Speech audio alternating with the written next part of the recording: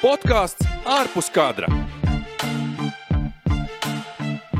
Esiet sveicināti podkāstā ārpus kadra. Protams, arī mēs sekojam līdzi Ukrainā notiekošam absurdam un sūtam Ukraiņiem labu vēlējumus un izturību pret iebrucēju un ceram uz labāku nākotni, bet šodien mēs parunāsim par sportu un mums aiz muguras ir Pekinas Olimpiskās spēles un viens no mūsu ziemas sportā tādiem iecienītākiem sporta veidiem ir bobslejs, renes sports, kur arī mums ir bijuši panākumi. Un viens no panākuma autoriem savulaik bija arī Jānis Miņins, kurš savulaik izcīnīja Eiropas čempionu titulu un arī bronzu pasaules čempionātā. Un šodien viņš ir veltījis mums. Patiesībā mēs esam atņēmuši diezgan dārgu laiku, ko pavadīt kopā ar ģimeni, bet viņš ir piekritis mums pieslēgties un parunāt par to, kā viņam šobrīd iet. Čau, Jāni!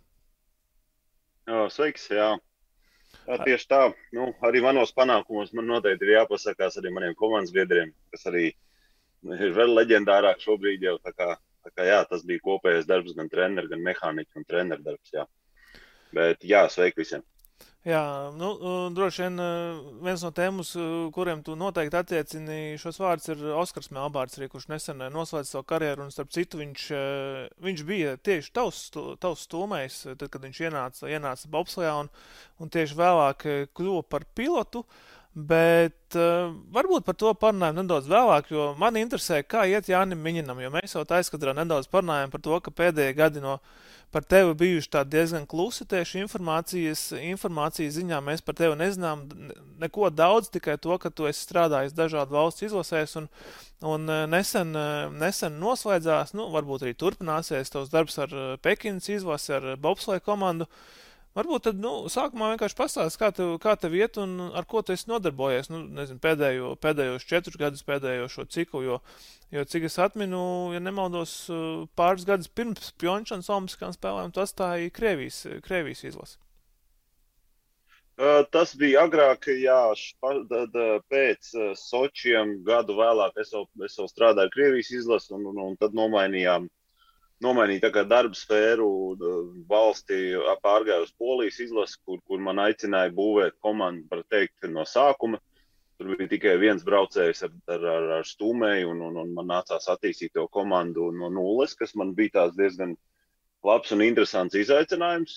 Tur es biju kā komandas galvenais treneris un arī daudz citas funkcijas bija jāpild, jo komanda bija maz, budžets bija maz un Olimpiskajās spēlēs diezgan veiksmīgi nostartējām Polijas vēsturē viens no augstākajiem rezultātiem. Pēc tam vēl sezonu pēc Olimpiskajām spēlēm arī bijām sešnieka Eiropas čempionātā ar Polijas čaļiem. Tā kā tas bija diezgan feini viss, bet diemžēl tur arī viss apstājās pie finansējumi, jo nespēja federācija rast sponsors un arī tā vēlme nebija diezko liela to darīt, bet sēdēt uz tādiem mazo panākumu lauriem. Līdz ar to grūti man bija skatīties sportistiem acīs un teikt, čaļi, jūs trenējaties un strādājat virsstundas, lai varat atbraukt pie manis uz nometnēm reiz mēnesī vasarā, bet, sorry, veči, nebūs ne jums labi bobi, ne jums labi rezultāti, jo, diemžēl, nekā nav. Un tad es tā piesēdos pie galda ar viņiem un pateicu, veči, nevar. Es nevaru, diemžēl, ja es daru pilnu un ja ir blakus cilvēki, kas negrib ar pilnu atdevu darboties tajā komandas darbā lielajā, kas saucās bobslejs, tad mums grūti ies uz priekšu. Un tad arī nāca piedāvājums no Ķīnas izlases, no Pierre Lidera, ar ko mēs agrāk strādājam arī Krievijas izlasē. Viņš mani aicināja, lai es nāku jau 1 gadu, es viņam atteicu, un tad nākošajā gadā tā kā piekritu. Un tad sāku strādāt Ķīnas izlasē. 3 gadus pēdējos bija Ķīnas izlasē. Jā, jo es atceros, pēc tavas aiziešanas no Krievijas komandas, tad parādījās tās runas, ka tev ir izvēle starp Polijas un Ķīnas komandu. Tad, acīm redzot, tā pirmā reize bija, kad tu Lidēram atteici, ka viņš jau bija uz Ķīnu jau pārgājis tur strādāt, un tad nolēma pastrādāt poļiem sākumā. Tur bija tā, tur vairāk bija prasīja ļoti daudz laika, tie papīra darbi, ja, un es pēc Krievijas pastrādāju tā kā 3 mēnešu testa režīmā ar ķīniešiem, atved mums 22 sportistus, kas visi bija jāmāc braukt. Tas bija tāds, man vēl nekad nebija dzirdēts tāds, ka kāds mēģinātu apmācīt 22 sportists un viss braukt pie stūras. Tā kā, jā, tie bija tādi saspringti 3 mēneši, kur mēs sadarbojāmies, 3 treneri. Tā kā Manuels no HT, Edvīns van Kalkeris, holandiešu bijušais braucējs, un Keits Spence no Austrālijas. Tad mēs tāda 4 cilvēki internacionāli treneru komandu, katrs tā sadalījām tos visus 22 cilvēkus 4 tādās grupiņās, un tad katrs mācījām to savu bariņu. Un tas bija tā diezgan interesanti, jo ne jau visiem ir tas talants, un tad tur bija briesmu lietas sākumā, bet palēnām tas...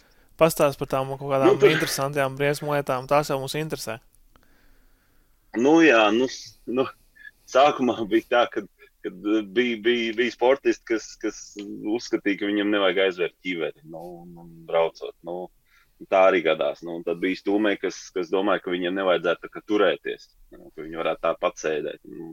Tad bija pašā sākumā, kad braucām, tad pati komanda, jo viss tā komanda no nulles, daudz nav redzējuši ledu. Un tad atgadījās pirmais kritiens, un momentā dakteris skrēja pie mums un teica, sportisti vairs nevar braukt, viņi ir morāli sabijušies un satriekt, un tas tā neies krastā, tur viens tur jau roku. Un tad mums viņiem nācās paskaidrot, ka bobslejs tas nav tāds, nezinu, kā lai viņi nosauc, negribās apvainot nevienu. Tas ir kārtīgs veids. Mēs parasti sakām, bobslejs nav balets. Tad, tu tā nevari. Visi cieņi, protams, balet cilvēkiem. Mums tāds teiciens ir, ka bobslejs tomēr ir nedaudz brutālāks sports veids. Jā, kā jūs minējat, tāds kārtīgs veču sports, vai ne? Jā, mūsdienās meitenes pat ir tādas, es teiktu, tādas gruntīgākas un tādas noturīgākas nekā džeki, tā dažās valstīs. Latvijā vēl tā nav. Tas ir labi, bet ir valsts, kur jau tā paliek tā. Un kāpēc tu sākumā atteici lidēram? Kāpēc tu pastrādāji tās dažas nedēļas ar ķīniešiem, bet beigās tomēr izdomāji, ka neturpinās? Tajā brīdī Lidersov nebija tā kā priekšnieks tajām visam. Tajā brīdī Lidersov bija iesaistīts Korejas projektā, kur viņš trenēja jau korejiešus. Un šajā Ķīnas pašā sākumā viņš jau tā kā nebija iesaistīts. Viņš tur iesaistījies vēlāk pēc jau 18. gada spēlēm, kur viņam beidzās līgums ar korejiešiem. Un tad Ķīna viņam piedāvāja tā kā strādāt. Es, protams, vēl turpināju gadu strādāt ar poļiem, jo jūtu, ka vēl mēs varam pavilkt, vēl mēs varam kaut ko parādīt. Un es viņam tajā brīdī atteicu, ka viņš man piedāvāja pēc Korejas spēlēm, jo ar Ķīnu viņš redzēja, cik ar maz budžetu mēs varam panākt. Un viņš arī man kā cilvēks zina, un viņš tāds ieraduma cilvēks, viņš ir pieredzi, ja viņš kādam var tā puslīdz uzticēties, tad viņš parasti aicina savā komandā cilvēkus, ar ko var sastrādāties. Un, tu pieminēji, poļiem bija finansiāls problēmas un tādā ziņā, ka bija diezgan sarežģīti strādāt, bet, te mēs atkal pārējam, tev ir pārējīt, kā teikt, transfers uz lielo Ķīnu, kur, ir kā šķietami. Tas finansiālais apmērs ir neizmērojams un iespējams, ka tie darba apstākļi arī pavisam citādāk, redz, kā tieši uz Pekinas Olimpiskajām spēlēm arī bija Rennes trase, diezgan jaudīga, uzbūvēta, milzīgs komplekss. Atšķirība droši vien milzīga, vai ne? Teiksim, tev pārējot no Polijas uz Ķīnas izlasi. Sakarā, tas piedāvājums bija nedaudz savādāks. Es skaitījos pēc ranga 3. līmeņa treneris, var teikt, trases treneris, kas atbild tikai par trasi, un brīžos, kad komanda dalās, piemēram, viena komandas daļa brauc uz pasaules kausiem, otra tur uz otro līgu, vai uz Eiropas kausiem, vai uz Amerikas kausiem, tad es tā kā vadīju to komandu, otro komandu. Tādi bija tie mani pienākumi. Tad, principā, vasara man bija visa brīva, un tas bija tāds viens no iemesliem, kāpēc es piekrītu tai Ķīnai, jo es varēju atļauties visu vasaru būt mājās un veltīt vairāk laika saviem bērniem un ģimenei. Tas manī diezgan tā uzrunāja, varbūt tā atbilde nebija tīras, man tā kā ļauj pēc Polijas nedaudz arī morāli tā kā atnotā visu, kad viss bija jāspēlē kā vienam cilvēkam visu orķestris jāvada. Bet, tas man iedeva tādu labu pauzi, tādu labu atpūtas brīdi katru vasaru, nodarboties ar saviem hobijiem, ar ģimenes lietām. Un to es arī tā veiksmīgi izmantoju. Bet, finansiāli, jā, protams, tas bija tu komanda varēja atļauties diezgan daudz. Arī trase bija laba. Diezgan tāda smuka. Man patīk tā trase. Tur pats brauc, tad izbaudīju katru braucienu tajā trasē, izņemot monobobu, kad sāk braukt. Nu jā, es tieši gribēju pajautāt, tev kā pilots jau ik pa laikam, cik es skatījies, piedalījies kādos senioru mačos un lai joprojām kaut ko pamēģini. Nu, man vairāk tā doma, kāpēc piedalīties sacensībās, īstenībā tās bija vienīgās sacensības, kur es kaut kur piedalījos tā pēdējā laikā. Bet jā, pieņēmu to izaicinājumu, man uzaicināja piedalīties, tas bija tāds tā kā jubilejas gads, 40. reizi, tad notika tie senioru mači. Un tad mēs izdomājam ar manu pirmo stūmē, ar ko mēs vispār pirmo reizi braucām ar Ivo Erdmanu, kurš tagad arī jau Latvijā ir zināms kā labs tāds treneris, personīgais treneris un ne tikai. Un kurš arī Andrei Pasečņik mūsu basketbolis trenēja un vēl dažus censoņus un arī boksā iesaistās fiziskajā sagatavotībā. Tad mēs ar viņu pieņēmām šo izaicinājumu un izdomājām, kāpēc ne? Ja jau sākām kopā, varbūt arī tā, nenobeigt, bet tāda nostalģija nedaudz uztaisīt. Pabraucām, jā. Uzsit atpakaļ noteikti tās emocijas, vai ne? Tās sajūtas. Protams, bet lielākais jau mērķis, kāpēc es kā bobos ir saprastu, vai tas strādā, ko es stāstu arī sportistiem, jo bieži vien, kad es strādāju sportistiem, es cenšos iedziļināties tajā, ko viņš domā, kā viņš varētu to domāt, kā viņš varētu to redzēt, to, ko es saku. Un tas pats ir, piemēram, es iedalu braucējs līmeņos. Ja man ir iesācējs, es viņu runāju savādāk. Es viņam saku, tu esi robots, es esmu pults. Ko es teikšu, to tu dari. Un es viņam stāstu nedaudz primitīvāk. Tāpat es izmantoju daudz smējās treneri par mani, bet es izmantoju, piemēram, atribūtīgi. Es varu paņemt konus vienu uzlikt uz trases malas, lai viņš redz to vietu, kur griezt, vai es uzlieku savu somu, vai es pats galā nostājos uz borta, izstiep roku, kad viņi ir gandrīz viņam pie sejas, lai viņš nevar neredzēt. Un izmantoju pat tādas veidus savos treniņos, lai viņi tā kā ātrāk apgūtu to braukšanas prasmu un mazāk traumētos kritienos. Kā ir un profiņiem, protams, es runāju savādāk. Tur ir cits saruna jau.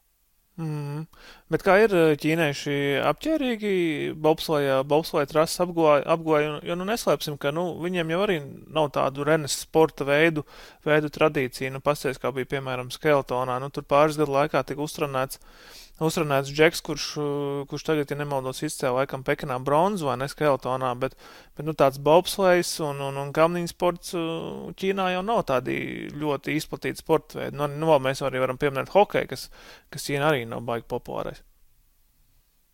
Viņam, principā, visi ziemas sporta veidi ir tādi diezgan mazāk attīstīti. Un cik es tagad nopratu, runājot ar tādiem kaut kādiem priekšniekiem vai līderiem, tad viņi jau arī saka, ka viņi gribētu vairāk attīstīt šo ziemas sporta veidu, jo vasaras sporta veidus viņi jau ir attīstījuši diezgan augstā līmenī, ko mēs redzējām jau pēc 8. gada spēlēm un salīdzinot ar šobrīd jau Tokijā, tas jau ir cits līmenis, jā, un līdz ar to viņi to paši tā kā ir ieinteresēti darīt arī ziemā, jo tagad viņiem iespējas atļauj, un ja mēs runājam par sporta veidu attīstību, kamans tas ir tur jau no bērnības viss notiek, un Latvijai mums ir Murjāņu sporta ģimnāzijas, domāju, kas dod ļoti, ļoti daudz, un nāk mums visi čempiņi no turienes, un tas ir, man liekas, tas ir vislabākā vieta, kur un veids, kā attīstīt šo sporta veidu. Un Ķīnā šīs tradīcijas nav, tie ir tieši tā, un ar 4, 5, 6 gadiem to nevar panākt po līmeni, tā kā viņiem jau bija jāpriecājās, ka viņi līdz lejai tīk tajā sporta veidā, jo tas ir diezgan tāds, kas prasa ļoti daudz brauciens un liela pieredze kā sportistam. Tu ieminējies par vasaras sporta veidu attīstību. Es paskatījos arī, cik ķīniešiem bija medaļas tagad Pekinas Olimpiskajās spēlēs. Bija 9 zelti, 4 sudraba un 2 bronzas, kas viņam tajā medaļu tabulā deva 3. vietu. Kas it kā, priekš tik liels valsts kā Ķīna, droši vien nav nekas grandios, bet, ņemot vērā ziemas sporta veidu attīstību, kā tu pats minēji, kas viņiem nav topā prioritāte, tad tas ir diezgan labs rādītājs, jo 3. vieta medaļu tabulā tas ir labākais rezultāts, kāds viņiem ir bijis, kopš, ja nemaldos, 2010. gada Vankūveras Olimpiskajām spēlēm. Man liekas, varbūt arī pat visu laiku labākais, jo vismaz iepriekšējos 2 Olimpiskajās spēlēs ziemā viņi nebija pirmajā desmitniekā tieši medaļu vērtējumā. sistēmā. Bet kā Ķīnā, gan jau tev ir kaut kāda zināšanas informācija, kā viņi vērtē tieši šīs Pekinas Olimpiskās spēles, jo viņiem tās noteikti bija svarīgas, un pirmo reizi tur notika šāda līmeņa ziemas pasākums. Viņi paši ir apmierināti ar paveikto, ar izdarīto Pekinas Olimpiskās spēlēs? Pirmām kārtām liekas, ka Ķīna gribēja parādīt, ka viņi var tikt galā ar visu to situāciju, ar pandēmijas situāciju un vispārējo, un tomēr nepārcelt šīs spēles, un tas bija viņiem viens no galvenajiem mērķiem. Un, protams, otrais mērķis bija tas, kad parādīt vislabāko sniegumu gan organizatoriskajā ziņā, gan tajā attieksmē pret sportistiem, pret cilvēkiem, visiem, kas bija uz vietas, pret personālu.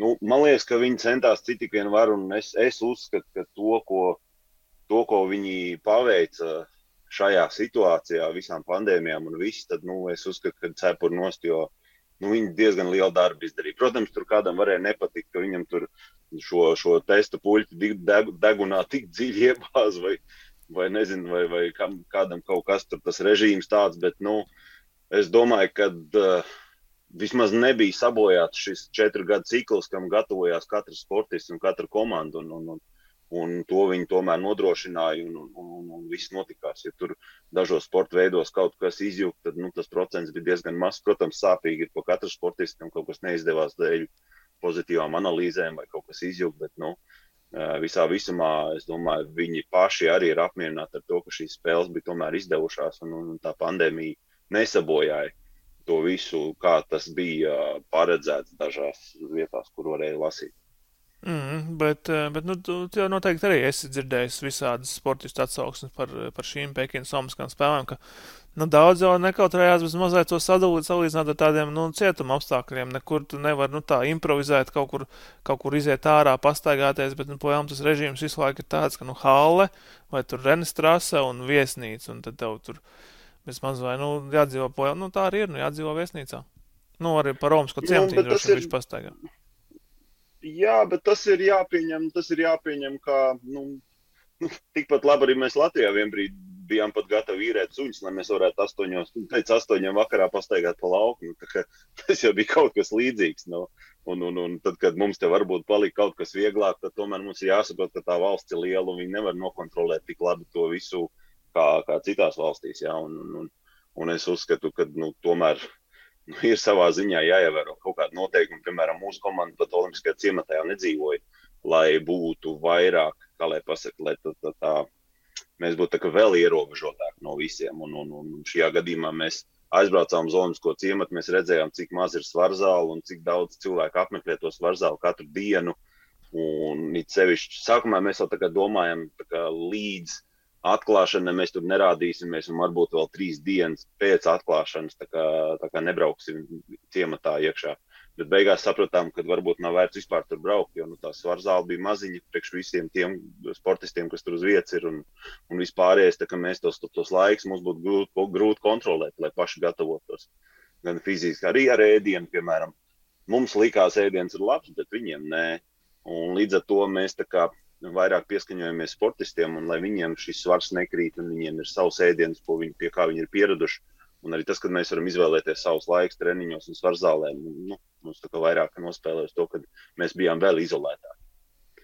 Tā kā, katram jau savs, ir jāsaprot, ir jāpieņem tā situācija, kāda viņi ir, un jāgatavojas tādā, kāda viņi ir, jo tie apstākļi jau bija visiem vienādi.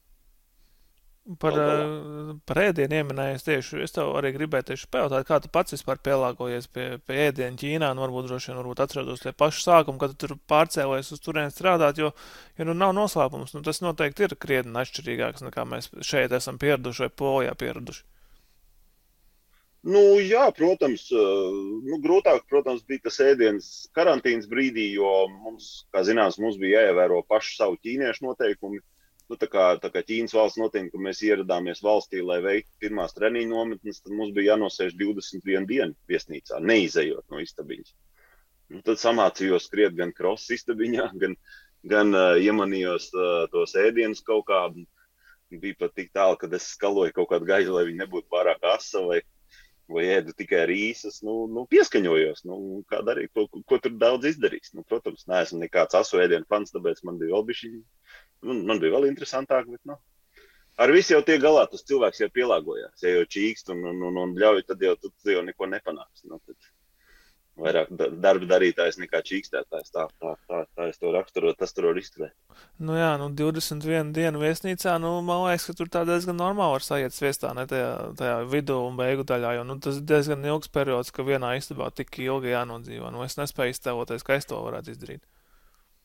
Vācu kolēģis atteicās aizbraukt uz Ķīnu uz Olimpiskajām spēlēm, jo viņš tieši dēļ tās karantīnas negribēja vairs braukt. Tā kā mēs ar šefu palikām divatā trasē tieši Olimpisko spēļu laikā. Kā bija ar to spiedienu un tieši uz bobsleja komandu, jo, zinot, ka nav baigās tradīcijas, bet ir uzbūvēta jaudīga Rennes trase, un labākais rezultāts bija 6. vieta monobobos, laikam tieši uz tām sievietēm, cik es saprotu, un pēc rezultātiem nopratu, tad laikam tieši uz daļā dzimuma pārstāvēm bija tāds lielāks uzsvars Ķīnas komandā, pareizi? Cerēju uz visiem, gan uz džekiem, gan četrniekos, gan monobobos un divniekos. Visur jau tās cerības bija, un arī tie braucieni un tā pieredze trasē bija, un arī paši mēs kā treneri braucām pa trasi vairākus braucienus, vairākus 10 braucienus, lai saprastu, kā tad mēs īsti viņam varam izskaidrot, lai mēs saprastu to domu, kā tai trasē bobi uzvedās, gan četrnieki, gan divnieki, gan pat monobobs. Tur visu darījām. Bet, diemžēl, kā lai saka, šajā brīdī tas ir mans viedoklis, tikai ne komandas un ne galvenā trenera, bet es uzskatu, ka šoreiz tie daudzie līdzekļi, kā lai pasaka, to komandu neuzlaboja, diemžēl. Jo mehāniķiem bija brīvas rokas, lai viņi varētu darīt, ko grib. Un viņi izvēlējās būvēt savus bobus, tā kā sadarbībā ar vācu speciālistu, un diemžēl kļūdījās. Tie bobi nebija tik konkurētspējīgi, un Latvijā ražotie bobi, kas bija 50% no visiem bobiem, bija Latvijā ražot divnieki. Mums viņš, diemžēl, stāvēja garažā un skatījās, kā putekļi krīt viņam virsū, diemžēl, un netika izmantot. Un daudz tādas lietas bija, kas diemžēl, ar to finansējumu, kāds bija pieejams, netika izmantots. Tāpat arī tas komandas darbs nejūtās tāds īsts komandas darbs arī, ja godīgi. Tā kā diezgan tā pagrūti bija attīstīt to rezultātu, ja ir, kā lai pasaka, daudz autoritātes, bet kopā grūti sastrādāties. Jā, bija tur jums komandā tāda liela bobsleja vārdi, to pašu lidēru, jau tu minēji, kurš laikam tad bija šefs, komandas.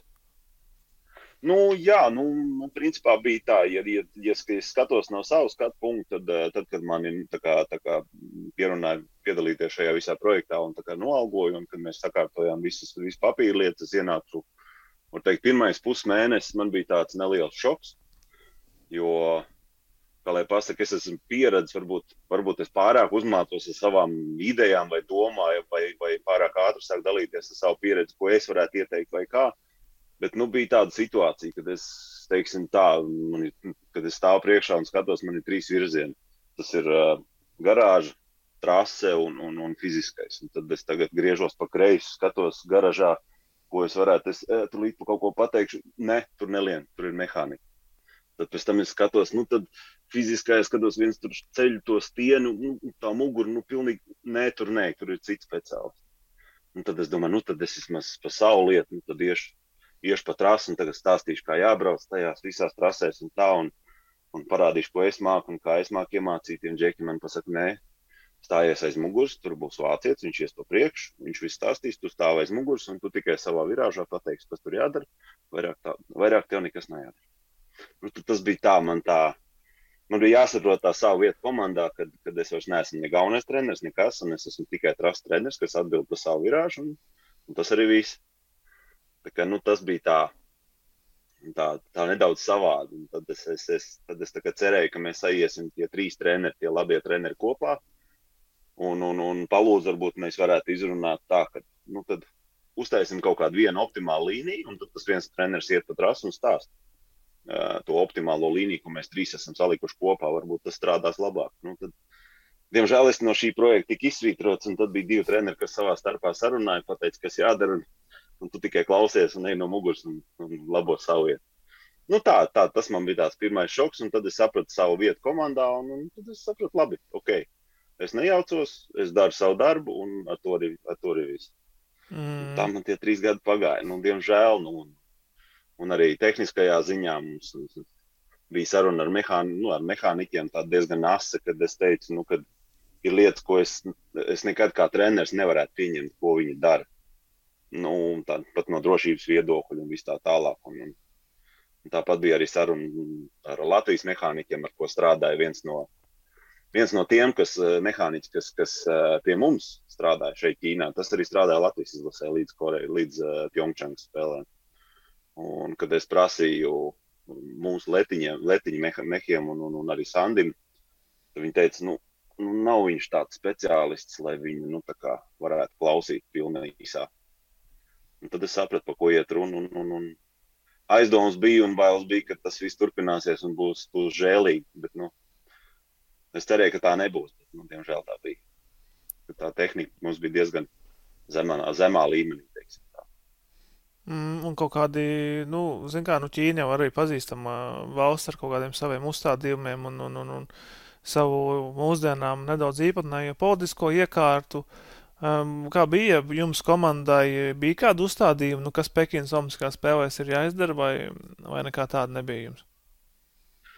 Jā, lielākie uzstādījumi jau galvenam trenerim, tā kā tā atbildība jau tomēr tik liela, vairāk bija uz viņu pleciem. Protams, uzstādījums bija medaļa, gaidīja viņa medaļu, un tie speciālisti uz papīra izskatījās ļoti spēcīgi, ja, kad medaļai vajadzētu būt un tā, un Ķīnas līderi uzticējās pilnībā cilvēkiem, kas ir noalgoti, un diemžēl, tagad pēc tā visu, ko es tagad dzirdu, viņi tā diezgan vīlušies tajā. Tā kā es domāju, tās dusmas ir pamatots. Tagad ir atliek tikai skaidroties un meklēt kļūdas, kur ir, un ja skatos no savu skatu punktu, tad šie ir tie 3 gadi, kad es iemācos no sliktām lietām kaut ko vairāk nekā no pozitīvā. Bet, katram ir izdzīvot pa savus periodus. Pēc kara jau viss gudri.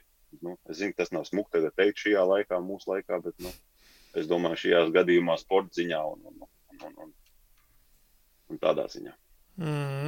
Bet, mēs arī aizkatrā parunājām par tavu nākotni, kas pagaidām laikam tad vēl ir gana neskaidri, bet tā man iekšējā sajūta saka, ka tu labprāt paskatītos kādas citas iespējas, nevis atgrieztos Ķīnā.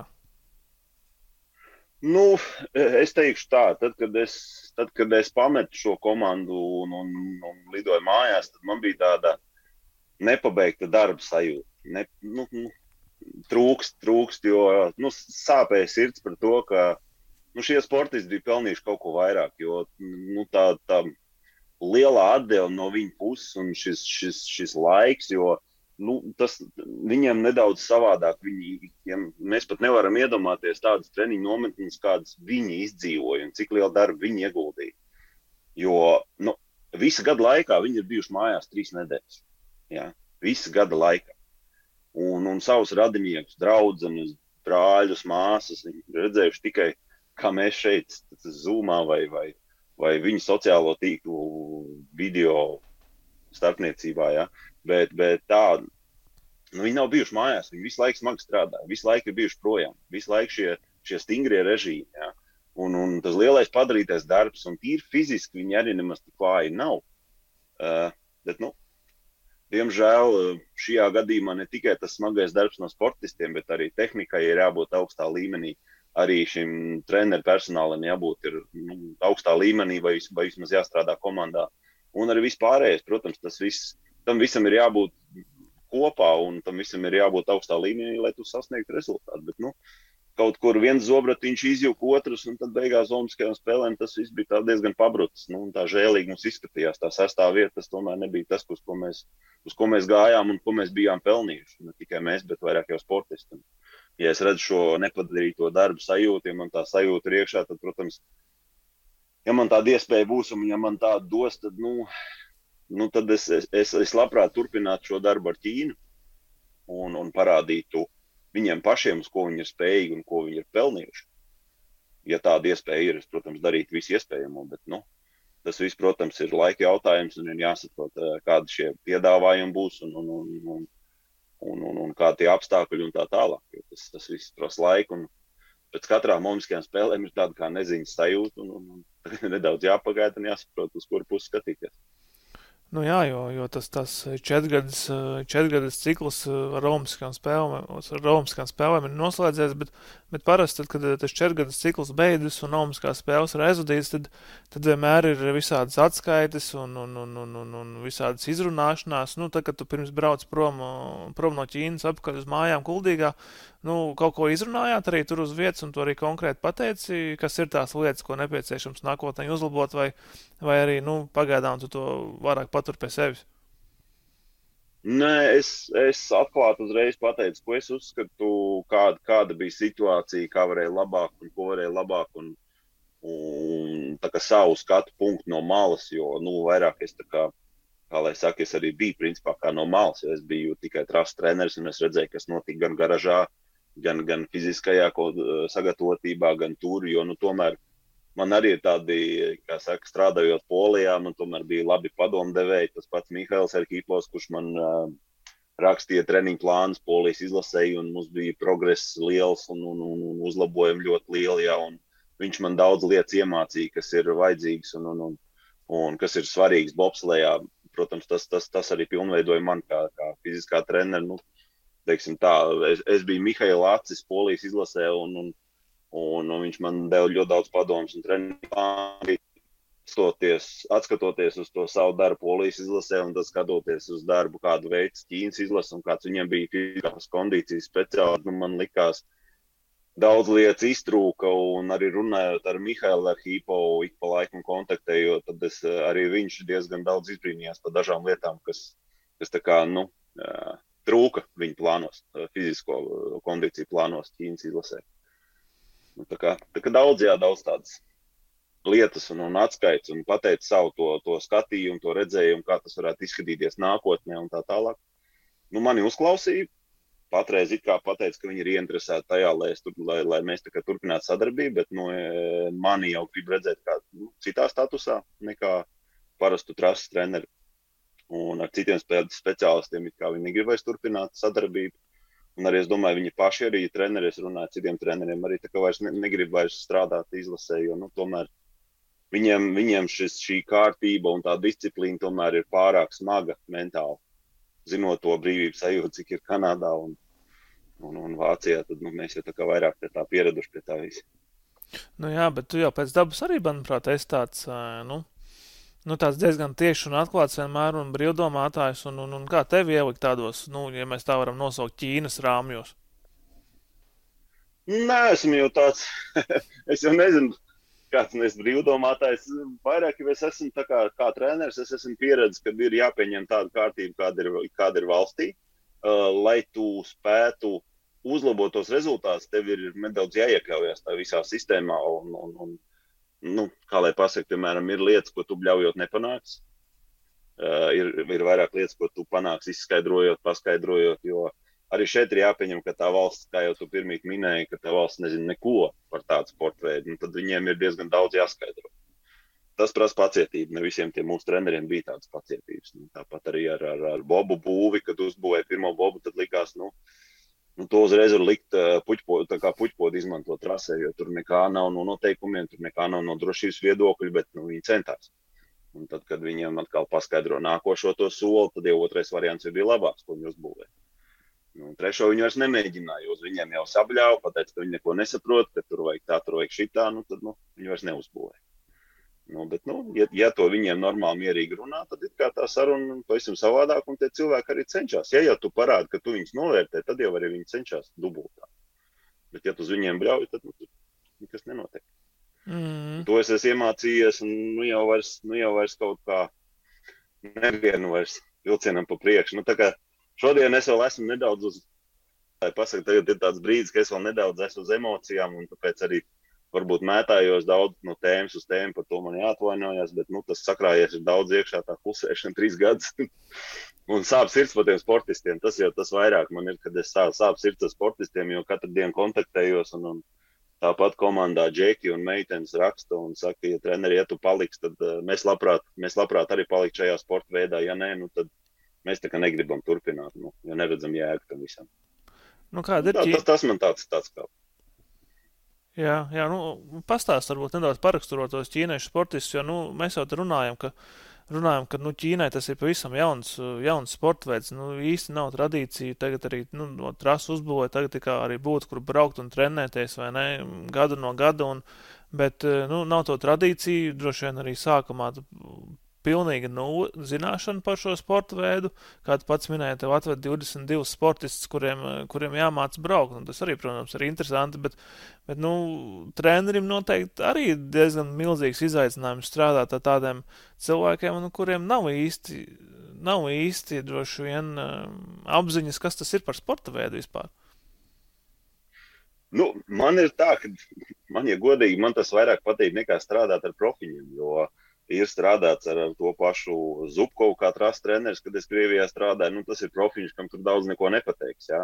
Bet šeit tevi ieklausās, man vairāk patīk tas izaicinājums, tā kā sāk no nulles, tā kā būvē to visu, jo arī tas pats Polijā, ja godīgi, tas bija tāds diezgan noslogots laiks, bet es to kā treneris izbaudīju un es jūtu gan to atdevi no tiem sportistiem, kad viņi redz, kad viss notiek un iet uz priekšu, gan arī es jūtu to atdevi pats no sevis, kad es daru visu, lai tai komandai būtu labi, lai tie rezultāti iet uz augšu un lai viss notiek. Un kaut kā tas, kā lai saka, tas no nulles, tas process man tā kā vairāk patīk nekā būvēt tur kaut ko, ja pieņemsim, skatāmies 100 metru skrējienā, jā, tad no tām 12 sekundēm līdz tām 11,2 man tā kā, līdz tām 10,2 man tā kā tas vairāk interesē, ar to sportu strādāt, bet kad jau iet no tā 10,3 tur uz augšu, tad jau tas ir augstāks līmenis, un tad tev arī ir jādabū blakus sev gudrāk cilvēku, un arī pašam jābūt gudrākam.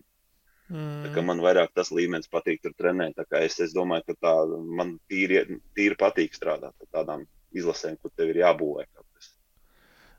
Klau, bet parunājam par vienu citu izlasi, par vāciešiem parunājam nedaudz, jo viņi bobslejā praktiski izcirta visus un gandrīz visās disciplīnās izņemot monobobā, kur viņi, ja nemaldos, vispār pat medaļas neiegūja, bet visur citur viņiem pārējiem bija priekšā.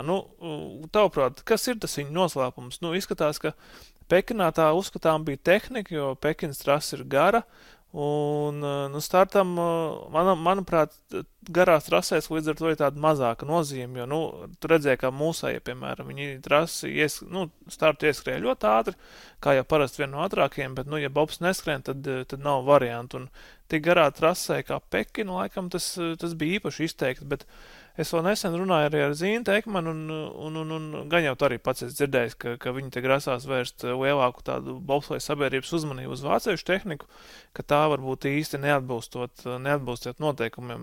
Zīns man tieši minēja aizmugurēju asi, un kad tur esot varētu būt kāds nepilnības, kas nesot citiem, kas nesot atbilstoši noteikumiem, un citām kamanām ir kā viņas nesot, bet vispār tas Vācijas pārspēks, šajās olimpiskajās spēlēs tas bija tāds ļoti izteikts. Kāds ir tavs domas par to? Jāsāk ar to, nedaudz jāatkāpjas atpakaļ vēsturē. 14. gadā viņi nedabūja nevienu medaļu, un tas viņam bija tāds kārtīgs trieciens, it sevišķi viņu inženieru klubiņam. Pēc tam, tā kā viņi ķeparojās savās trasēs, kaut ko rādīja, arī pasaules kausos sāk rādīt, pateicoties startam un visiem pārējiem. Bet tad nāca šī Latvijas divnieku ēra, ātro Latvijas divnieku ēra un austriešu četrnieku ēra, ja, un atkal vāciešu inženieri dabūja diezgan pa mici, jo vācieši bija spiest startēt ar Austrijā ražotiem bobiem, nevis saviem ražotiem bobiem Pjongčangas olimpiskajās spēlēs, jo viņi jau medaļu nedabūja ar saviem ražotiem bobiem. Un es biju liecinieks tam, ka pēc olimpiskajām spēlēm Francijā, Laplaņā, es strādāju ar jauno polijas sportistu, sāku viņu mācīt braukt un piedalījāmies tur treniņu nometnē. Redzēju, kā vācieši diezgan nopietni ar visiem inženieriem, datoriem un tiem pašiem pasaules kausa pilotiem brauca dienā pa 8-10 braucieniem, lai saprastu un iegūtu datus, kas ir vajadzīgi bobu būvē, jo viņi tiešām restartēja atkal visu to struktūru, kā lai padarītu tos bobus savus bobus ātrākus un uzbūvēt tādus īstus bobus. Un tad kopš Sočiem, ja nemaldo, šī tāda pirmā, šī ir tāda, var teikt, viņiem tas prasīja 3 olimpisko spēļu ciklus, lai uzbūvētu savus atkal ātros bobus, kāda bija līdzīga Turīnā un nedaudz arī Vankūverā, bet vairāk jau Turīnā, kur viņiem bija diezgan tāds liels pārsvars, jā. Un tā kā šajā gadījumā man jāsaka, ir tāda, cepuri nost tiem inženieriem, kas tomēr restartējās, saņēmās un uzbūvēja tos ātros vārtus bobus. Protams, tas, vai tie ir legāli vai nelegāli, tas jau ir cits jautājums. Jo, tā ir tāda tehnoloģija cīņa, ja, un tas, kas nav rakstīts noteikumos, to tu drīkst izmantot, kamēr viņš nav aizliegts. Un pie tāda principa arī šeit pieturās šī inženieri, kad viņi ne tikai skatās, kā to bobu uztaisīt ātrāk legāli, bet arī kā uztaisīt tā, lai noteikumi tā kā viņus nediskriminētu. Katru gadu mēs kaut kā tā līdzīgi, tā kā lai pasaka, tā kā esam solīti atpakaļ, ja? Tad to, ko viņi aizliedz, tur tehniskā komisija, to jau vācieši ir sen jau izmetuši ārā kā ideju un jau iet nākošo. Viņi jau pasaka, labi, jūs te pārbaudiet vai nosakiet, bet mēs kaut kā atpaliekam, kaut kā tā.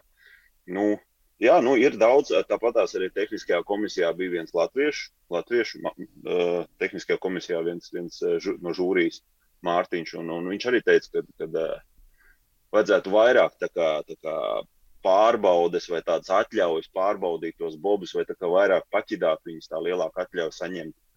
Un pret to, protams, bija vācieši, un tas nedaudz tā kā apturējās, bet, es uzskatu, ka vajadzētu kaut ko nedaudz novienādot, vismaz tās iespējas. Jo, tas drīz paliks neinteresanti, ja mēs tā turpināsim. Tā kā savā ziņā jau Zintim ir taisnība.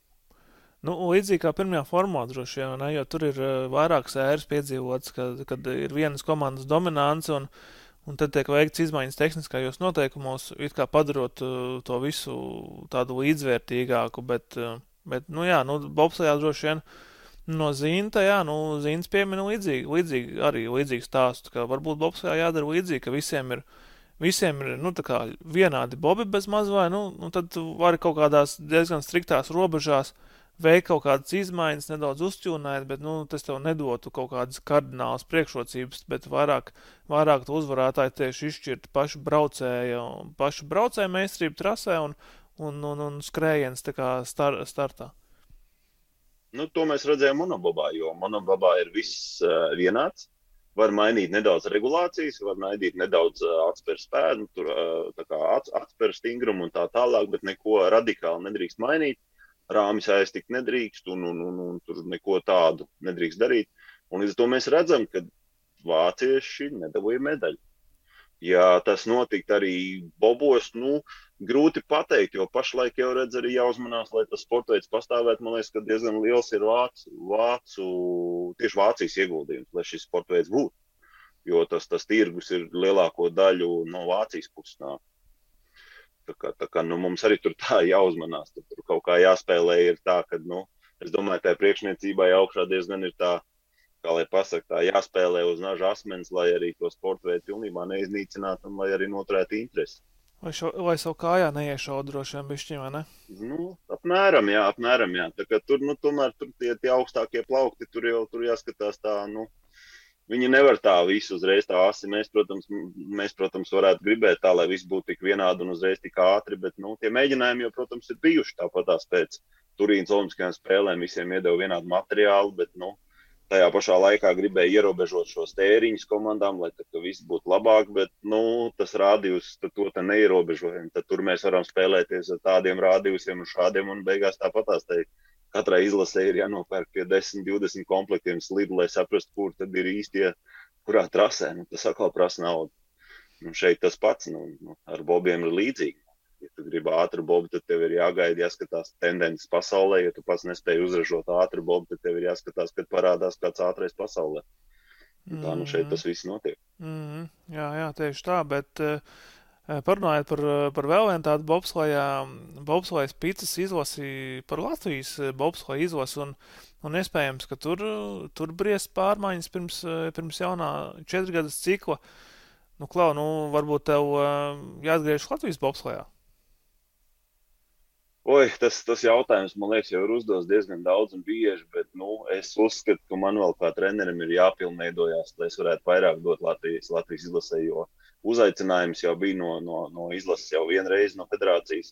Un es arī atteicu, jo tas bija tas brīdis, kad es jau tā kā biju vienojies ar Ķīnu. Un, tomēr es uzskatu sevi lai pasaka, kā treneri vēl bērnu autiņos. Jo gribu, lai iedot Latvijai kādu labumu, sevišķi pēc tiem speciālistiem, kas ir pašlaik, tad man ir jāpakrāj vēl nedaudz pieredze, lai būtu kaut kāds pienesums Latvijas izlasē. Jo pašlaik vēl gribu pakrāt pieredzi ārzemēs un saprast, kā vēl labāk palīdzēt tiem sportistiem, kas ir šajā sporta veidā. Apmēram esmu sapratis, esmu to struktūru tā kā iedomājies, kā to varētu arī Latvijā darīt un ko varētu uzlabot, bet, man patīk šis skats no malas, ko es redzu, kā un kas notiek, un man tomēr vēl nedaudz iekšā sēž tas, ka mēs vēl pārāk zaļš tam visam. Bet tavs sacītais man liek domāt, ka kaut kur zemapziņā vai, varbūt bišķiņ augstākos plauktos sēž tā doma, ka kaut kad es nākšu uz Latvijas izlases kā treneris. Nē, protams, sirdī es vienmēr esmu patriots un gribētos jau strādāt un būt kādreiz Latvijas izlasē un pārstāvēt atkal Latvijas karogu un savu valsti. Protams, tas ir man liels sapnis un lielākais sapnis, kāds var būt kā trenerim tagad. Bet, es uzskatu, ka man ir vēl jāpieaug. Jā, bet kā ir? Tu esi jau labu laiku strādā ārzemju komandās un arī pats minēji, ka tev ir kaut kāds skatījums no malas un gan jau arī no malas skatījums uz Latvijas bobsleja izlasi. Varbūt mēs te varam pišķi to politkorektumu varbūt nolikt malā, bet kā tev pašam ir tas viedoklis, kur šobrīd atrodas Latvijas bobsleja izlasi, un vispār Latvijas bobslejs, jo man liekas, ka šobrīd Latvijas bobslejs nepiedzīvo tos vieglākos laikus, jo zelta četrnieks, kurš izcīnīja zeltu Sočolimpiskās spēlēs, ir visi 4, viņi ir projām, un tā maiņa nav notikusi, manuprāt, tik veiksmīgi, cik varbūt varēja notikt, vai kaut kā tā, un arī tā interese nedaudz par bobsleju kā tādu, manuprāt, Latvijā nedaudz mazinājusies. Kā tev šķiet? Ir tā, ka no malas skatoties, es jau nezinu, kas notika garažās, kas notika tā tālāk, kas tur iekšā notiek, kas ar fizisko, kas ar tas tā no malas skatoties, ja mēs visi varam daudz ko stāstīt un tā tālāk. Es uzskatu to, ko es redzēju Pekinā, es uzskatu, ka bronza bija ļoti tuvu un gan mehāniķi, gan vispārējie to bija pelnījuši. Diemžēl, bija kļūdiņas trasē, kurām nevajadzēja būt, un kanādietis un vācietis tomēr to izmantoja veiksmīgāk visu, jo čaļi bija līmenī un arī treniņos viņi rādīja, un es arī saviem paziņām rakstīju, ka, Latvijai četrniekos būs bronza, un tā kā mēs augšā startā, mēs esam tāda, kā lai pasaka, latvieši ir visur. Un Pekinā bija Kanādas mehāniķis Mārtiņš no Latvijas, un Korejā bija mehāniķis Roberts, un vēl mēs tur bijām pāris čaļi, un arī trases džeki, un visi mēs sakām, vajadzētu būt bronzai, un turējām īkšķi par to bronzi, bija tur, un tas līmenis ir, un tas četrnieks skrien, un tajā Šveicē arī, kas ir trase, kur tev parāda to ātrumu potenciālu, ja tev tas bobs ir ātrs, un viss tad, un ja tu uzvar Šveicē, tad tev ar tehniku puslīdz viss ir kārtībā.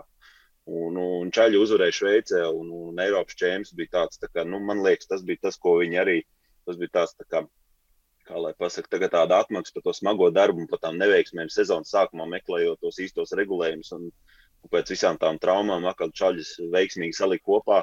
Bija jābūt tai medaļai, un es neuzskatu, ka tas būtu tāds tā kā kritums, jo čaļi ir līmenī. Nekas jau tur tāds nebija. 5. vieta vienkārši es to uzskatītu vairāk par tādu bišķiņ neveiksmīgi braucienos. Tur pēc 6. virāžas nokļūdījās pirmā braucienā, tas viņus atmet atpakaļ un līdz ar to kanādietis jutās drošāk. Ja viņi būtu tuvāk savā starpā, es domāju, kādam arī roku notrīcēt.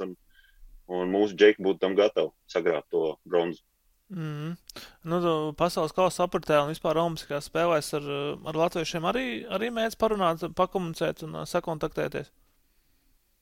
Jā, mēs parunājam, jā, tā kā es jau iepriekš minēju, es parunāju tā, priekš sevis vienkārši ievākt informāciju, lai saprastu, tur ar Sandi Prūsu runāju, ar mehāniķiem runāju par mūsu Ķīnas mehāniķu profesionalitāti. Nedaudz man vajadzēja tur parunāt, lai saprastu priekš sevis, kas tur īsti notiek un cik daudz viņi saprot vispār no šī sporta veida. Tad tāpatās kaut kur parunājam malā, bet, principā jau šajā sezonā daudz satikties nesanāca, jo mani tā kārtīgi izmētāja pa visu pasauli, un es tur pasaules kausos baigi maz biju. Bet tā jā, kaut ko mēs parunājam, pakomunicējam, tā jau nav, ka neko nerunājam. Kā ir, atceroties pagātnī, kara cirvis ar Sandi Prūsu un Zinu Tekmanu ir aprakts pavisam dziļi? Es uzskatu, katrs mēs esam savus kļūdas, no savām kļūdām iemācījušies, tā kā es teicu, tajā laikā man vajadzēja vienkārši mazāk runāt un aiziet tāpat, pateikt visiem paldies un uz redzēšanos, tad, kad būtu tas brīdis. Bet protams, kā treneris, tu pasties no malas nedaudz savādāk, kad tagad esmu kā treneris, tu pasties nedaudz savādāk, tad arī ar sportistiem, ja tev ir cita attieksme, zinot savus pieredzes un tā tālāk. Un es domāju, arī no otras puses noteikti arī Sandim un Zintim ir savas lietas, ko ir iemācījušies no šīs situācijas. Es domāju, tur, man liekas, ka tur viss ir kārtībā, tagad runājam tā kā normāli cilvēki un kā normāli kolēģi. Prasas malā parunājam, viss kārtībā. Bet, kā tu atceries to laiku, jo, beigās jau tā bobslējas pilota karjera beidzās, neraksturīgi agri priekš sportistu. Tomēr to bija 30 gadi, ja nemaldos to brīdi, un tu varēji un tas vecums bija tāds, ka vēl noteikti varēja braukt sezonu pēc sezonas un piedalīties gan arī Soči olimpiskajās spēlēs. Tā ideālo scenāriju šobrīd nedaudz uzgleznojot. Varēja jau daudz ko, jā, varēja aizgāja tādā brīdī, kad varēja daudz ko vēl sasniegt, bet, tad bija tāds brīdis, kad emocijas sita augstu vilni un arī viss tās problēmas, kas bija Vislerā, tur Vankūverā, kas notikās un tā tālāk, un kaut kā viss tā, kā lai pasaka, tās emocijas pārāk ilgi tur virmoja un nerim nost, un tāpatās tā sāpe, kad mēs varējām būt medaļniekos un nebijām, un viss tas kopā tā sakrājās, kad, tur diezgan vārījās viss iekšā un netika to galā. Tad sapratu, ka pietiek. Abas puses bijām uzvilkušies tā, ka maz neliekās. Un tā uzticība gan no manas puses, gan no viņa puses bija zudus pilnībā. Un tur jau, ja viens otram netic, tad ir diezgan grūti sadarboties. Un šajā gadījumā tā arī bija, ka viens otram neusticējās. Pilnīgi nekādi. Cik tur bija patiesībā tajos stāstos, ka tu varētu startēt zem Slovākijas, zem Beļģijas komandu karoga kā pilots? Tur bija tāds, kā lai pasaka, tas bija tāds spīts arī no manas puses, kad es teicu, ja es jums neesmu vajadzīgs un ja mēs te nevaram sadarboties, es esmu gatavs iet citur. Bija piedāvāja Holandu startēt, tajā brīdī Tots Heijs, tur bija viens no treneriem, un viņš tā kā piedāvāja. Tad arī ar Slovākiju tur bija tā, kad es varēju būt, kā lai pasaka, spēlējošais treneris, vai kā to varētu nosaukt. Jo bija tā, kad mēs veicām sadarbību, es biju pie viņa kā treneris, pie Slovākijas tā pilota. Viņam jau, cik viņam uz to brīdi bija 40, cik tur gadi, bet viņš tomēr gribēja vēl pastartēt un tā, un es viņam teicu, pastrādājam kopā, attīstam to komandu un tā, un tad mēs kaut kā sākām strādāt kopā, un viņš teica, varbūt tu pats arī pabrauc. Un es teicu, jā, varētu paprovēt, pacelt to sporta veidu, pēc tam attīstīt jaunatni un tā, jo, kā trenerim man nav pieredze maz, bet, ja tādā veidā sadarbojoties, varam kaut kā to visu attīstīt, kāpēc ne? Bet, beigās to visu man apturēja, un tad es sapratu, ka tur nav vērts cīties. Bet, kas arī bija diezgan simboliski manās acīs, ka viens tāds top pilots, Latvijas bobsleja pilots aizgāja no komandas Jānis Miņins, un savukārt tajā laikā uziedēja, nevis uziedēja, bet parādījās cits pilots, Oskars Melbārdis, kurš pie tevis bija stūmais tavā ekipāžā, un jūs abi bijāt tuvu tam laikā viena ekipāža startāt arī Vankūveras olimpiskās spēlēs, kas, kā arī tu pats minēji, diemžēl neizdevās, bet arī tā diezgan simboliski, vai ne? Tāda viena ēra beidzās, kas ir Jāņa Miņina ēra, un sākās nākamā. Tā mums kaut kā, es tā paskatos vēsturē tā tālāk, un tam mums kaut kā interesanti vienmēr ir bijis. Varbūt tam tādī bija jābūt. Jo tāpat ķipurs arī bija diezgan nesaskaņas ar ķipuram Jāni. Protams, es nezinu to vēsturi, tur viņam vairāk jāprast, bet bija sava veida kašķi. Un tad parādījās atkal citi piloti, un tad Sandim tāpatās. Sandis jau arī gāja projām no izlases ar diezgan tādām sāpēm un dusmām starp viņu un federāciju, jā, un tad parādījos es ar Gati kopā. Un tad uznāca tā mūsu ēra. Un tad pēc tam, kad es jau atkal tur nedaudz, tad arī bija nākošā ēra. Nu, kaut kā mums tajā bobslejā tāds ar tiem spītīgiem cilvēkiem un starp tiem kašķiem rodās nākošie dimanti. Nu, tā kā redz, viss notikās tā, kā tam jābūt. Nu, Zintis un Sandis ir slavējuši Oskaru ar viņa braukšanas talantu. Nu, kā bija tavā laikā? Viņš jau laikam nebija vēl sēdējis pēc tūras, kad tu vēl biji komandā, ja? Pēdējo brīdi, kad es jau vairāk biju prom, tad viņš sāka braukt. Bet kas man tā tagad tīri no trenera skatu punktu, kad es atceros tos visus tos, kā lai pasaka, tā koordinācija viņam bija ļoti labi. Es atceros, kad viņš sāka stumt četrniekā mums, jo tavu koordināciju vajag diezgan labu, lai uzreiz tā kā iesākt stumt četrnieku un veiksmīgi ielikt tajā četrniekā, jo tas prasa labu koordināciju un pieredzi.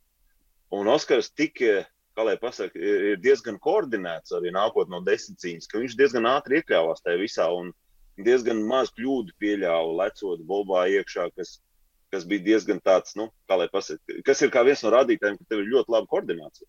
Un arī kaut kāds jauns vingrinājums vai kaut ko, viņš diezgan ātri noķēra visu, gan to stumšanas tehniku, gan viss, viņš tā to tik fiks ķēra, ka tas ir viens no tādiem rādītājiem, arī tagad man kā trenerim, kad es skatos, kad sportists kustās vai taisa kaut kādus jaunus vingrinājumus, un ja viņš ir koordinēts un ātri uztver šos vingrinājumus un spēja atkārtot, tad tas tās diezgan labs rādītājs labam pilotam, teiksim tā.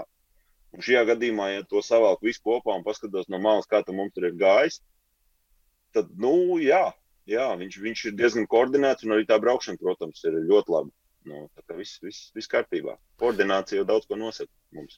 Nu jā, Ķipurs jau, kurš bieži komentē arī Latvijas televīzijā, bobsleja mačus, viņš jau tur ļoti slavēja arī melbāžu braukšanas prasmes, ka tās esot tādas ļoti plūdenas un tādas ļoti dabiskas līnijas, un viņš to bobu vienkārši palaižot trasē. Nu tā, bieži neko tur daudz nekorģējot, nu, ja bieži vien salīdzinot to ar Oskaru Ķibermaņu braukšanu, bieži vien, kas ir esot tāda nedaudz samocītāka. Nu, kā tu, gan jau tur esi redzējis vairāk kārt, kā lielais Oskars brauc ar bobu, nu, droši vien arī tāda tīri patīkama, gan jau tā skatīšanās bija. Nu, jā, protams, labi, jo tā kā jau es teicu, Oskaram ir labs talants uz to braukšanu un nav nekā tāda, ko es varētu pateikt kaut ko preti tādu, nu, kā lai pasaka, to, ko viņš dara. Katram ir tas savs, es to parasti stāstu, katram ir tas savs stils. Viens ir tāds laidenāks braucējs, viens ir vairāk, nu, es to tā savā žargonā sauc par traktoristu. Es arī biju vairāk tāds traktorists, kas tā nedaudz asāk varēja uzgriezt kaut kur maigāk. Tas viss atkarīgs no tā, kur trasu un cik daudz tu uzticies savām spējām tajā trasē, bet, nu, jā, Oskars bija tas, kas, nu, viņš kā stūmējs arī, es domāju, viņam ir savu pieredzi arī ar mani, diemžēl dažreiz krītot, jā, nu, ja tu mazāk baidies, tu arī brīvāk var pabraukt. Un kopā bija bijuši tādi interesanti brīži arī viņam kā stūmējam braucot, un tas tomēr arī daudz ko dod, kad tu redzi, un kā jūtās tie čaļi, un arī tas tev arī savā ziņā motivē, tad, kad tu esi sācis kā stūmējs, tad tas tev savā ziņā motivē arī justies tiem čaļiem, kas ir aiz muguras labāk un braukt pēc iespējas labāk un laidenāk. Nu, tur viss kopā, bet talants viņam neapšaubām ir. Un es domāju arī, ka daudziem džekiem, arī tam pašam mazam Osim un arī jaunajiem džekiem tas talants jau ir. Un man ļoti patīk, kā Ralfs Bērziņš brauc arī tā laidem smuki, bet, nu, diemžēl es viņu neredzu vairāk izlasē, bet tas nav mans jautājums, un tā ir iekšējā virtuve, tur es neko nezinu un neesmu dzirdējis. Bet, nu, jā, man patīk, man ļoti patīk, kā Oskars brauc. Smuk un laiden. Nu, cerams, ka nākamās paudzes būs būs tikpat veiksmīgs, jo arī parunājot ar Zinu Tekmanu, viņš kā tādu Oskaru Melbāžu mantinieku, viņš nosauc jauno pilotu Kalenu, kurš tagad ir parādījies apritē. Kaut ko es par viņu dzirdējis, vai tikai arī tā diezgan virspusēji, tikai uzvārds zināms un tas arī viss? Nu, uzvārds man ir zināms. Mums mehāniķis bija viņa tēvs. Tad savulaik, kad es startēju, un tāpēc pēc uzvārda es uzreiz tā kā ieklausījos uzvārds dzirdēts, jānoskaidro, kas tas par pilotu tādu jaunu. Bet vēlāk, es Siguldā biju pasaules kausā treniņu braucienos, un viņi brauca kā atklājēji, un tad Oskars stāvēja, arī lielais Os stāvēja trasē, un es viņam paprasīju, kas tas pačāli, vai tas nav mūsu mehāniķim dēls, un tā. Viņš teica, ir, un viss iet, un noteikti, bet, es tā dikti neieskatījos, kā viņi brauc, jo es biju koncentrējies uz saviem sportistiem, ar ko man bija jātiek galā, jo, man bija Siguldā uzticēts pilnībā sportistu trenēšana pa trasi, tā kā, neviens pa Siguldu neko nezināja. Es vienīgais zināju no mūsu komandas, tad, tā bija tā vienīgā vieta, kur tad man uzticēja trenēt, tad es tā apkārt baigi neskatījos.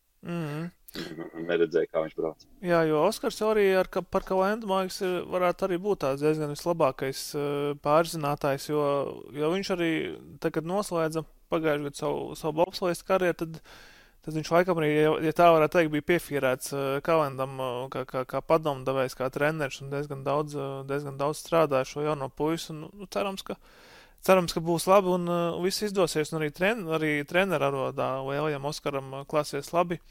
Bet Jāni, Klau, mums ir arī pašiem savs draugs šajā podkāstā. Tas ir Viaplay platforma, kas pārraida dažādus sporta veidus un arī seriālus un filmas. Un, kā mēs zinām, bobslejs ir ziemas sporta pirmā formula, un pirmā formula jaunā sezona sāksies tieši martā, un ar jaunajiem tehniskajiem noteikumiem, un katrā ziņā sagaida mūs ļoti interesanta sezona, un Viaplay šobrīd jūs varat abonēt 3 mēnešus par 1 mēnešu cenu, un kopējā summa tur sastāvdā pa 3 mēnešiem 9,99. Tā kā ļoti izdevīgs darījums. Es pats pat pasūtīju, un esmu ļoti apmierināts.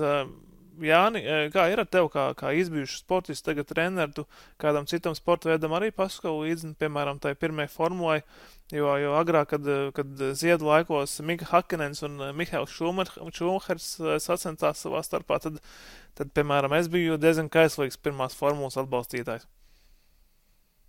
Jā, es arī sekoju līdzi Šumahera ērā diezgan aktīvi visai tajā formulē, bet līdz ko Šumahers tā kā pagāja malā, tad man tā interese sāka zust. Un tagad mēs runājam arī iepriekš par Vācijas bobu pārsvaru un tā tālāk, un tad, kad sākās šie lielie pārsvari, tad man kaut kā tā interese pazuda, kaut kā īpaši vairs neskatījos. Lielāko daļu es pievēršu uzmanību motokrosam, tas arī bija tas mans hobijs, kur es pievēršos kvadriciklam un pats sāku braukāt, un dažos Latvijas posmos piedalījos, bet jā, tas motorsports man ir tūs un arī patīk. Bet formulu šādi tādu paskatos arī tagad, kad esmu jau mājās, tad arī paskatos cevišķi pirmos posmus, jo tas iekrīt ar manu atvaļinājumu laiku, un tad es varu izbaudīt kaut kādu televizoru skatīšanos pie gultas un nekur ne par ko neuztraukties. Bet tagad pēc atgriešanās no Ķīnas gan jau tagad esi tāds pilna laika tēvs un vīrs, vai ne? Tieši tā, izbaudu laiku ar bērniem un cik tik vien varam un ejam laukā, skatāmies. Tagad laiks ir tiešām super un braucam ar riteņiem un nav tik augsts vairs. Forši. Tagad ir labi tā pavadīt laiku un tu jūt arī to atdevu no tiem bērniem, ka viņi skraida apkārt un mēs visu kaut ko daram. Un man vecākā meita mācās Murjāņos, viņa man atkal sūta ziņas no Murjāņiem un es viņu varu pamācīt tur visu un pastāstīt, padalīties savā pieredzē, ko un kā darīt. Cīnāmies, mācāmies, tagad arī mums ar mācībām ir jācīnās, bet tas viss pie lietas piederās. Tur aug topošie sportisti tavā ģimenē? Redzēsim, katram sporta veidam pamats ir vieglatlētika. To man ir mācījis mans treneris, un arī es tagad saviem bērniem mācu, ka tomēr jāsāk ar to vieglatlētiku, un viņi patīk dikti, un mums šķēps ļoti patīk mest, un esam kaut ko jau parādījuši kaut kādos līmeņos, un mēģināsim. Galvenais jau, lai ir tas sports un lai patīk. Ja jau bērnam patīk tas sports, tad jau viss, ko es varu gribēt kā tēvs, ir tas, lai viņam kaut kas patīk un ir kaut kāda nodarbošanās, kas viņu piesaista, sevišķi jau tīņu vecumā, kas ir svarīgi. Jāni, ko, paldies tev par sarunu. Ilgāk tev vairs nekavēšu un meties ģimenes dzīvē, jo pēc cik ilgu laiku prodmūts noteikti tas ir ļoti svētīgi un ļoti noderīgi. Un turklāt Latvija tiešām, kā pats teici, šobrīd ir parūpējusies par tiešām tādu jau pavasarīgu laiku pašā marta sākumā. Un paldies tev par sarunu, tad, lai tev izdodas varbūt tad, kā pateikt, nezinu, darbs Ķīnā un par galveno treneru tur? Skatīsimies, kur un kā, vēl nezinu, jo piedāvājumi ir vairāk, kas man priecē, kas liek saprast, ka tavs darbs ir novērtēts arī tas, ka tu neesi bijis galvenais treneris. Un jā, redzēsim, laiks rādīs un skatīsimies. Atvainojos par tik saraustītu emocionālu kaut kādu stāstījumu, bet, daudz vēl ir sakrājies sirdī un tā sezona laikam vēl sirdī nav beigusies un savus sirdspadiem sportistiem, bet, jā, gan jau būs labi. Jā, Jāni, paldies tev par sarunu un lai viss izdodas. Jā, labi, uz redzi. Podcasts ārpus kadra.